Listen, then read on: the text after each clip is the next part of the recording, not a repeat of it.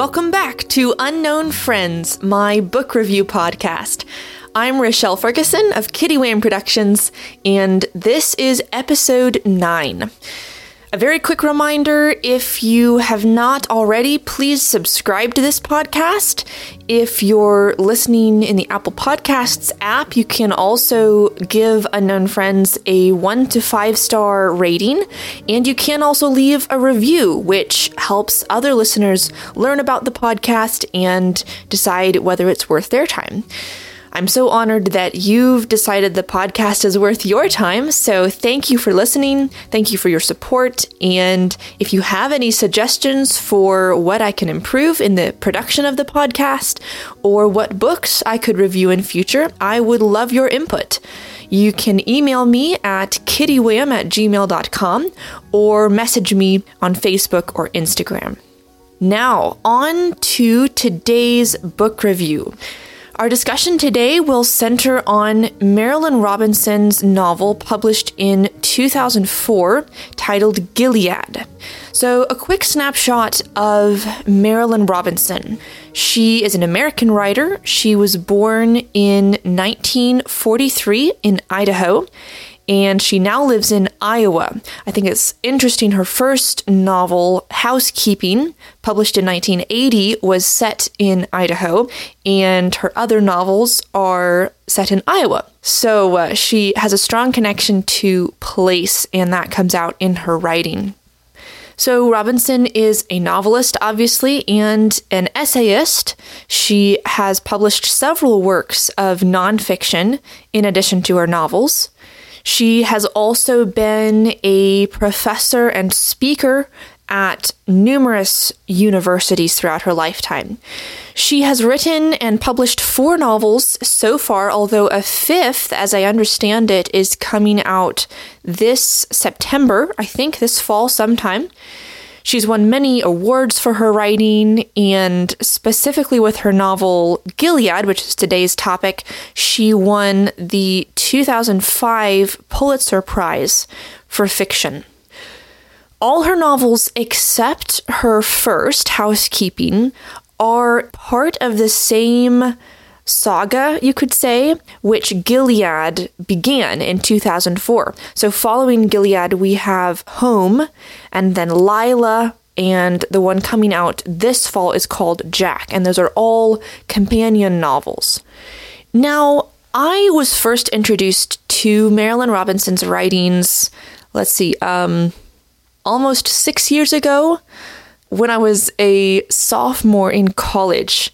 In the fall of 2014, it would have been. I was in a literature class with one of my favorite professors, Dr. Lorraine Eady, now Dr. Lorraine Murphy, and she introduced me to Housekeeping, Robinson's first novel, and it stuck with me. She said at the time that she believed Robinson's works would one day be considered classics, and I have to agree. Dr. Murphy also introduced me to The Portrait of a Lady by Henry James, by the way, which is the book I couldn't stop talking about last week. So thank you, Dr. Murphy. So I had read Housekeeping in college, and then a couple years ago, I tried to read Gilead, but I did not get very far into it. I think it was my first year out of college when I had lost some momentum in my reading habits and lacked the motivation and stamina to read books that didn't grab me from the start. So I got a little ways into Gilead, and it just wasn't getting a hold of me, or really I wasn't getting a hold of it. And so sadly I quit. But this year I really wanted to try Gilead again, and since I have redeveloped and improved my reading habits over the last year or two, I didn't find it hard this time to get into it and get through it. But it is a restrained, tranquil, contemplative book, so just be sure not to approach it expecting a dramatic or suspenseful story. It is intriguing, but the conflict and the questions that drive it are more internal than external. So the book is set in 1956 in the fictional town of Gilead in Iowa. The main character and the narrator is a man named John Ames. He is a Congregationalist minister in this small town where he was born and raised. At the time of his writing of the book, he is aging. He's in his mid-70s, and he has a fatal heart condition. But he has a young son. So Ames was married as a young man, but his wife died in childbirth, and their baby daughter died a few days later. So he then spent most of his life as a widower, but in his 60s, he met and married Lila, a woman who is much younger than he is and comes from quite a different background. But even in their differences, they were very healing for each other, and they now have a son who is 7 years old at the time of the novel.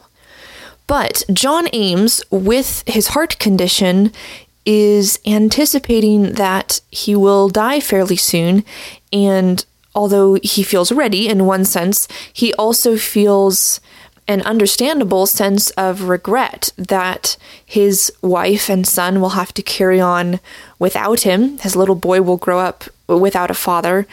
And so Ames writes this narrative essentially as a very long letter or a kind of journal or memoir written to his son, recounting some of his memories, things about their family, and just things he wants his son to know and learn as he grows up.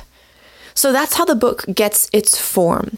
It's written like a journal with a mix of everyday details and some theological, even metaphysical musings, and Ames's recollections of his younger years and the things he's experienced, as well as some events that transpire as he writes. So the novel reads like a journal, but not like my journal. It's not confusing or boring. It is honest and vulnerable, but it's conversational because Ames is writing it to be read by his son. And he, as an older man with a rich life and history behind him, he has a lot of fascinating things to tell. And so while his style of writing is simple and sincere, there's a depth of experience, of observation and understanding, and a vision of life that lifts his words off the page. There's a kind of unpretentious elegance to his writing. So don't let the fact that it's written like a journal make you think the novel is bland or vague. It's down to earth, but it's truly graceful and lyrical. So to get more specific, the kinds of stories and ideas Ames shares with his son in this book. He talks a lot about his own father and grandfather, especially in the first part of the book. Ames is actually the third in a line of Congregationalist ministers, and the third, John Ames, but his father and grandfather were two very different kinds of men. His grandfather, John Ames I, was a radical, uncompromising man. He was a chaplain in the Civil War and very active in the abolitionist movement. In fact, he was an associate of John Brown and did not shy away from violence in carrying out his beliefs. In contrast, our narrator's father, John Ames II, also a minister, was an adamant pacifist. He abhorred violence. So, as you can imagine, there was a lot of tension between him and his father. So, John Ames III recalls these two and their difficult relationship as he writes to his own son, And he also narrates a little bit about his brother, who was a prodigal son, if you will, which is a strong theme throughout the book. Ames also tells his son a little bit about his early years as a minister, his young wife and child who died, and his years alone. And then, of course, how he met his second wife, Lila, and the joy she brought into his life. Ames also talks a good deal about his best friend, a Reverend Boughton, who is the Presbyterian minister in Gilead. Boughton, unlike Ames, had several children who are now middle-aged, and Ames reflects on the different paths life has taken the two of them on and how dissimilar their roles as fathers have been, with Ames's own son being so young. And a detail that becomes prominent in the second half of the book especially is that one of Boughton's children, Jack, actually named after John Ames, the narrator, he is a prodigal son. And as Ames is writing this letter or journal to his little boy, Jack actually returns home to Gilead after years away, and his presence is something Ames has to wrestle with deeply. How to treat Jack, what to say to him, what not to say to him, how to think about him. That challenge and also the mystery of Jack's character and his past becomes in some ways the driving force behind the plot as the novel develops. So I won't reveal too much there. But already you can probably sense some of the novel's predominant concerns. Most obviously, Gilead is exploring fathers and sons. It's asking, what is the role and responsibility of a father? What is the proper relationship to a son? And what do you do when something impedes that relationship? Whether you're talking Ames's old age that prevents him from being the typical father to a 7-year-old boy, and which will likely take him away from his family soon, or whether something spiritual obstructs the father-son relationship. Waywardness on the part of the son, or disagreements, or misunderstandings that cause division.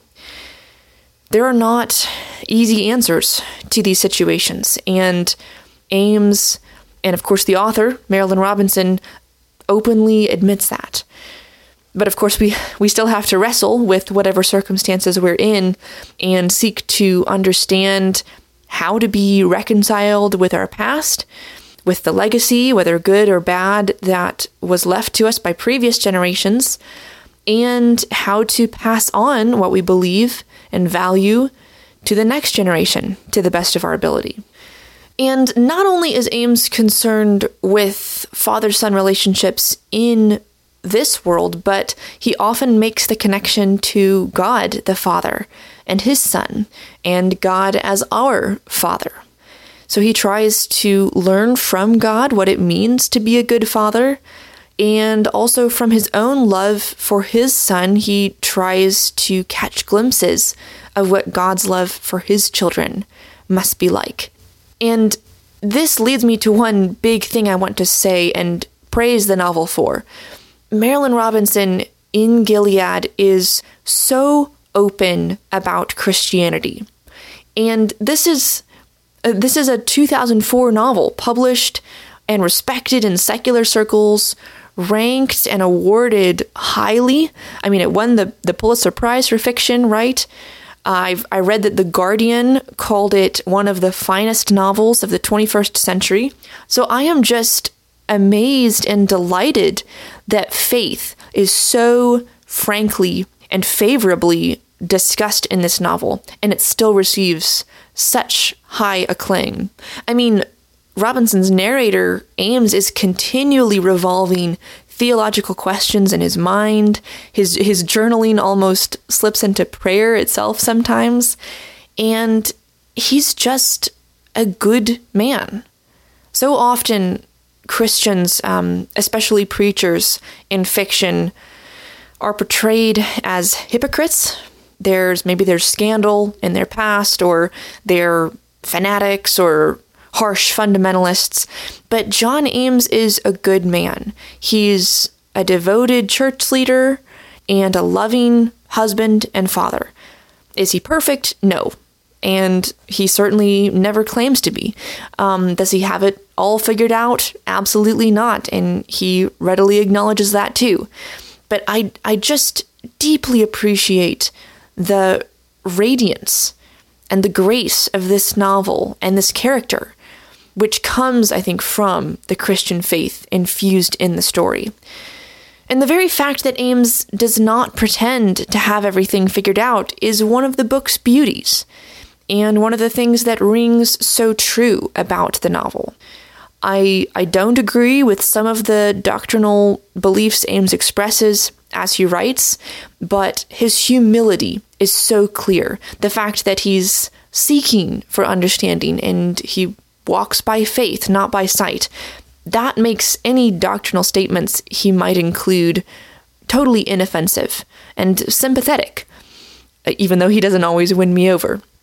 And I think that's why this book has gotten such traction, even in secular culture. It's honest, which means both that Ames's Christianity is wide open, it's completely exposed and genuine, and it means that it's humble. There are many things he does not understand, and that's just life. That's reality.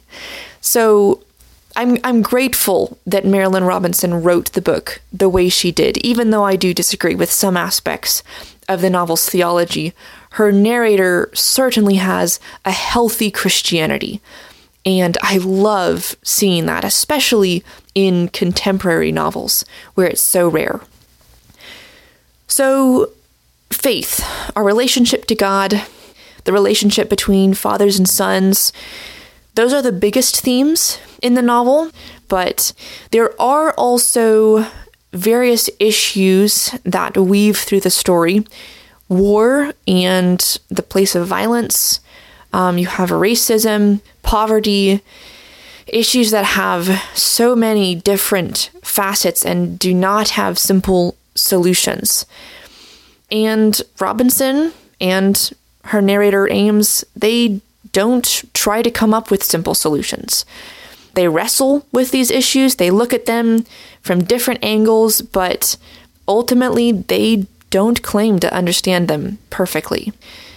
The same goes for the theme of the prodigal son. What do you do when someone you love turns their back on the things you value most deeply, but you still love the person? I don't know what to say to that. There's no formula. There's 1,000 different variations on that theme, and each one calls for a slightly different response. So, from what Robinson writes, you have to seek God and keep seeking and plumb the depths of your own heart and do your best. While our narrator Ames doesn't have a prodigal son himself, he has a prodigal brother, and his best friend has a prodigal son. So it's not even just about fathers and sons, but what is the role of a brother or a friend in that situation? It's painfully difficult to discern. So while Gilead doesn't give us all the answers we would like, it gives us a model of a life spent following God and earnestly trying to do what is right. I find it interesting, too, that Robinson has written 3 more novels telling the story of Gilead, or connected stories from different angles. I think that's evidence of the complexity of life. The novel that directly follows Gilead, called Home, is from the perspective of the family of Reverend Boughton, Ames's best friend. And the book coming out this fall is called Jack, who is Boughton's prodigal son. But then the third novel, Lila, is from the point of view of Ames's young wife. So I've not read those others, but I would love to see where else Robinson goes with this town, these people, and all the stories they have to tell, and the nuances that their perspectives lend to some of these themes. The last thing I want to share briefly is possibly my favorite thing about the novel Gilead. The theme, I suppose, or the vision of life that most deeply struck a chord with me as I read. Integral to the way Ames writes is this vision of the loveliness of mundane things. Perhaps there's even a sacredness to them sometimes. I think because of his age and experience and the approach of death, he's looking back on his life and the world around him, and he loves life. Not just love in the sense of enjoy, but he cherishes every little thing about life on this earth. He sees the goodness of life a little more clearly than ever before now that he's about to leave it behind. And he trusts that heaven will be better beyond our imagination, and yet he recognizes the hand of God in this world too, the hand of the Creator and the presence of the Father in his creation, both in nature and in people. Ames recounts a specific time when he was a boy and his father split a biscuit in half and shared it with him, and he depicts this little scene as a kind of communion, a Eucharist. And images of baptism, too, come up in very ordinary settings. Ames sees water itself as something beautiful and miraculous, even. There's just a wonder to this life, even though we are surrounded by so much evil, and this is a poor, perishable world, as Ames calls it. But even so, God's word still breathed it into being, and his living word lived and died upon it. So that alone gives it some distinction of honor. And though the earth will be destroyed one day, God plans to create a new earth. So surely there will be some things there that remind us a little of this present world.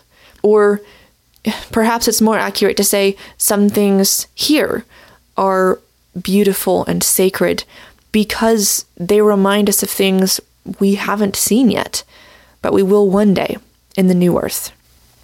I'll just read you one sentence from Gilead, which is amazing and not only shows Ames's perspective on this, but also shows you how unlike an ordinary journal this novel is. It's informed by a long literary tradition which elevates the style.